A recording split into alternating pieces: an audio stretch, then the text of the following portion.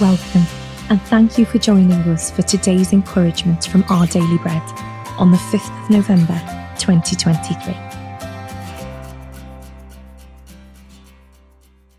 The Bible reading today is Ephesians chapter 3, verses 14 to 21. For this reason, I kneel before the Father, from whom every family in heaven and on earth derives its name. I pray that out of his glorious riches he may strengthen you with power through his Spirit in your inner being, so that Christ may dwell in your hearts through faith.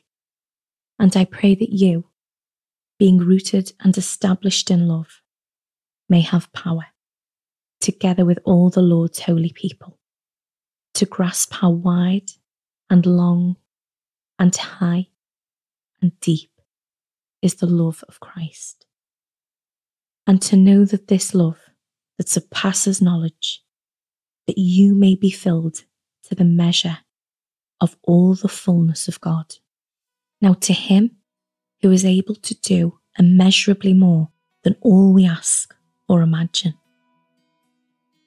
according to his power that is at work within us, to him be glory in the church and in Christ Jesus throughout all generations, forever and ever. Amen.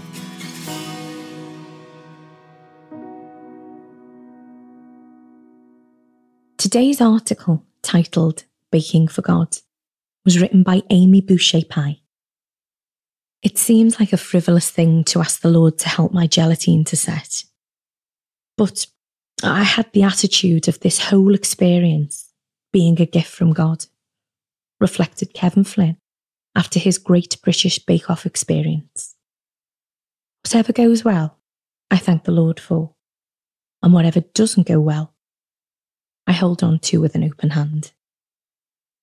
Kevin highlights Ephesians chapter 3, verses 20 to 21 on his social media sites as a key passage, because he wants to pour out praise to God as the one worthy of all the honour. To God be glory in the church and in Christ Jesus throughout all generations, forever and ever. Kevin wants to use all his words and actions and all his bakes to glorify God. These verses from Paul's letter form part of a prayer for the Ephesian Christians.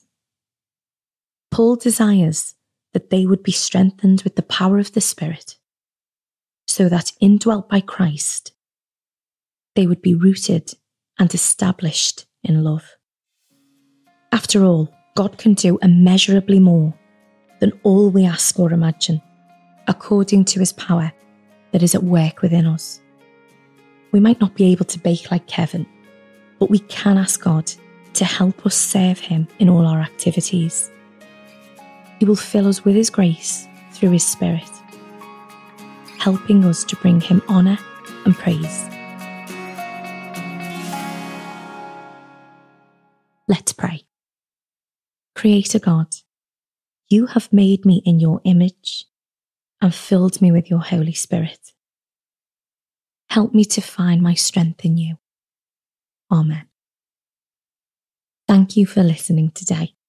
My name's Rebecca, and today's encouragement was provided by Our Daily Bread Ministries.